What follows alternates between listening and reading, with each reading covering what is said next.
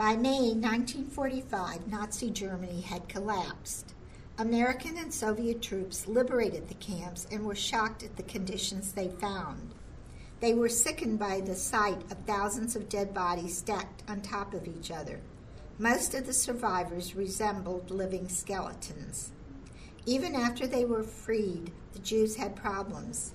Most survivors had no homes to return to, and so they emigrated to places like the United States where they could start a new life.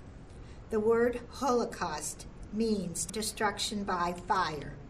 It is a reminder that many books, synagogues, and people were consumed by fire as the Nazi leaders killed 6 million Jews and millions of others in their efforts to achieve racial purity.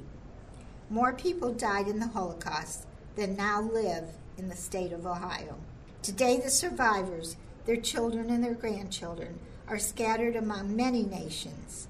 They are our neighbors, and they stand witness to what happened when racial and religious prejudice is encouraged by people who offer simple answers based on lies and hatred. It is our obligation to the millions of persons who died in this great human Holocaust to see that this does not happen again.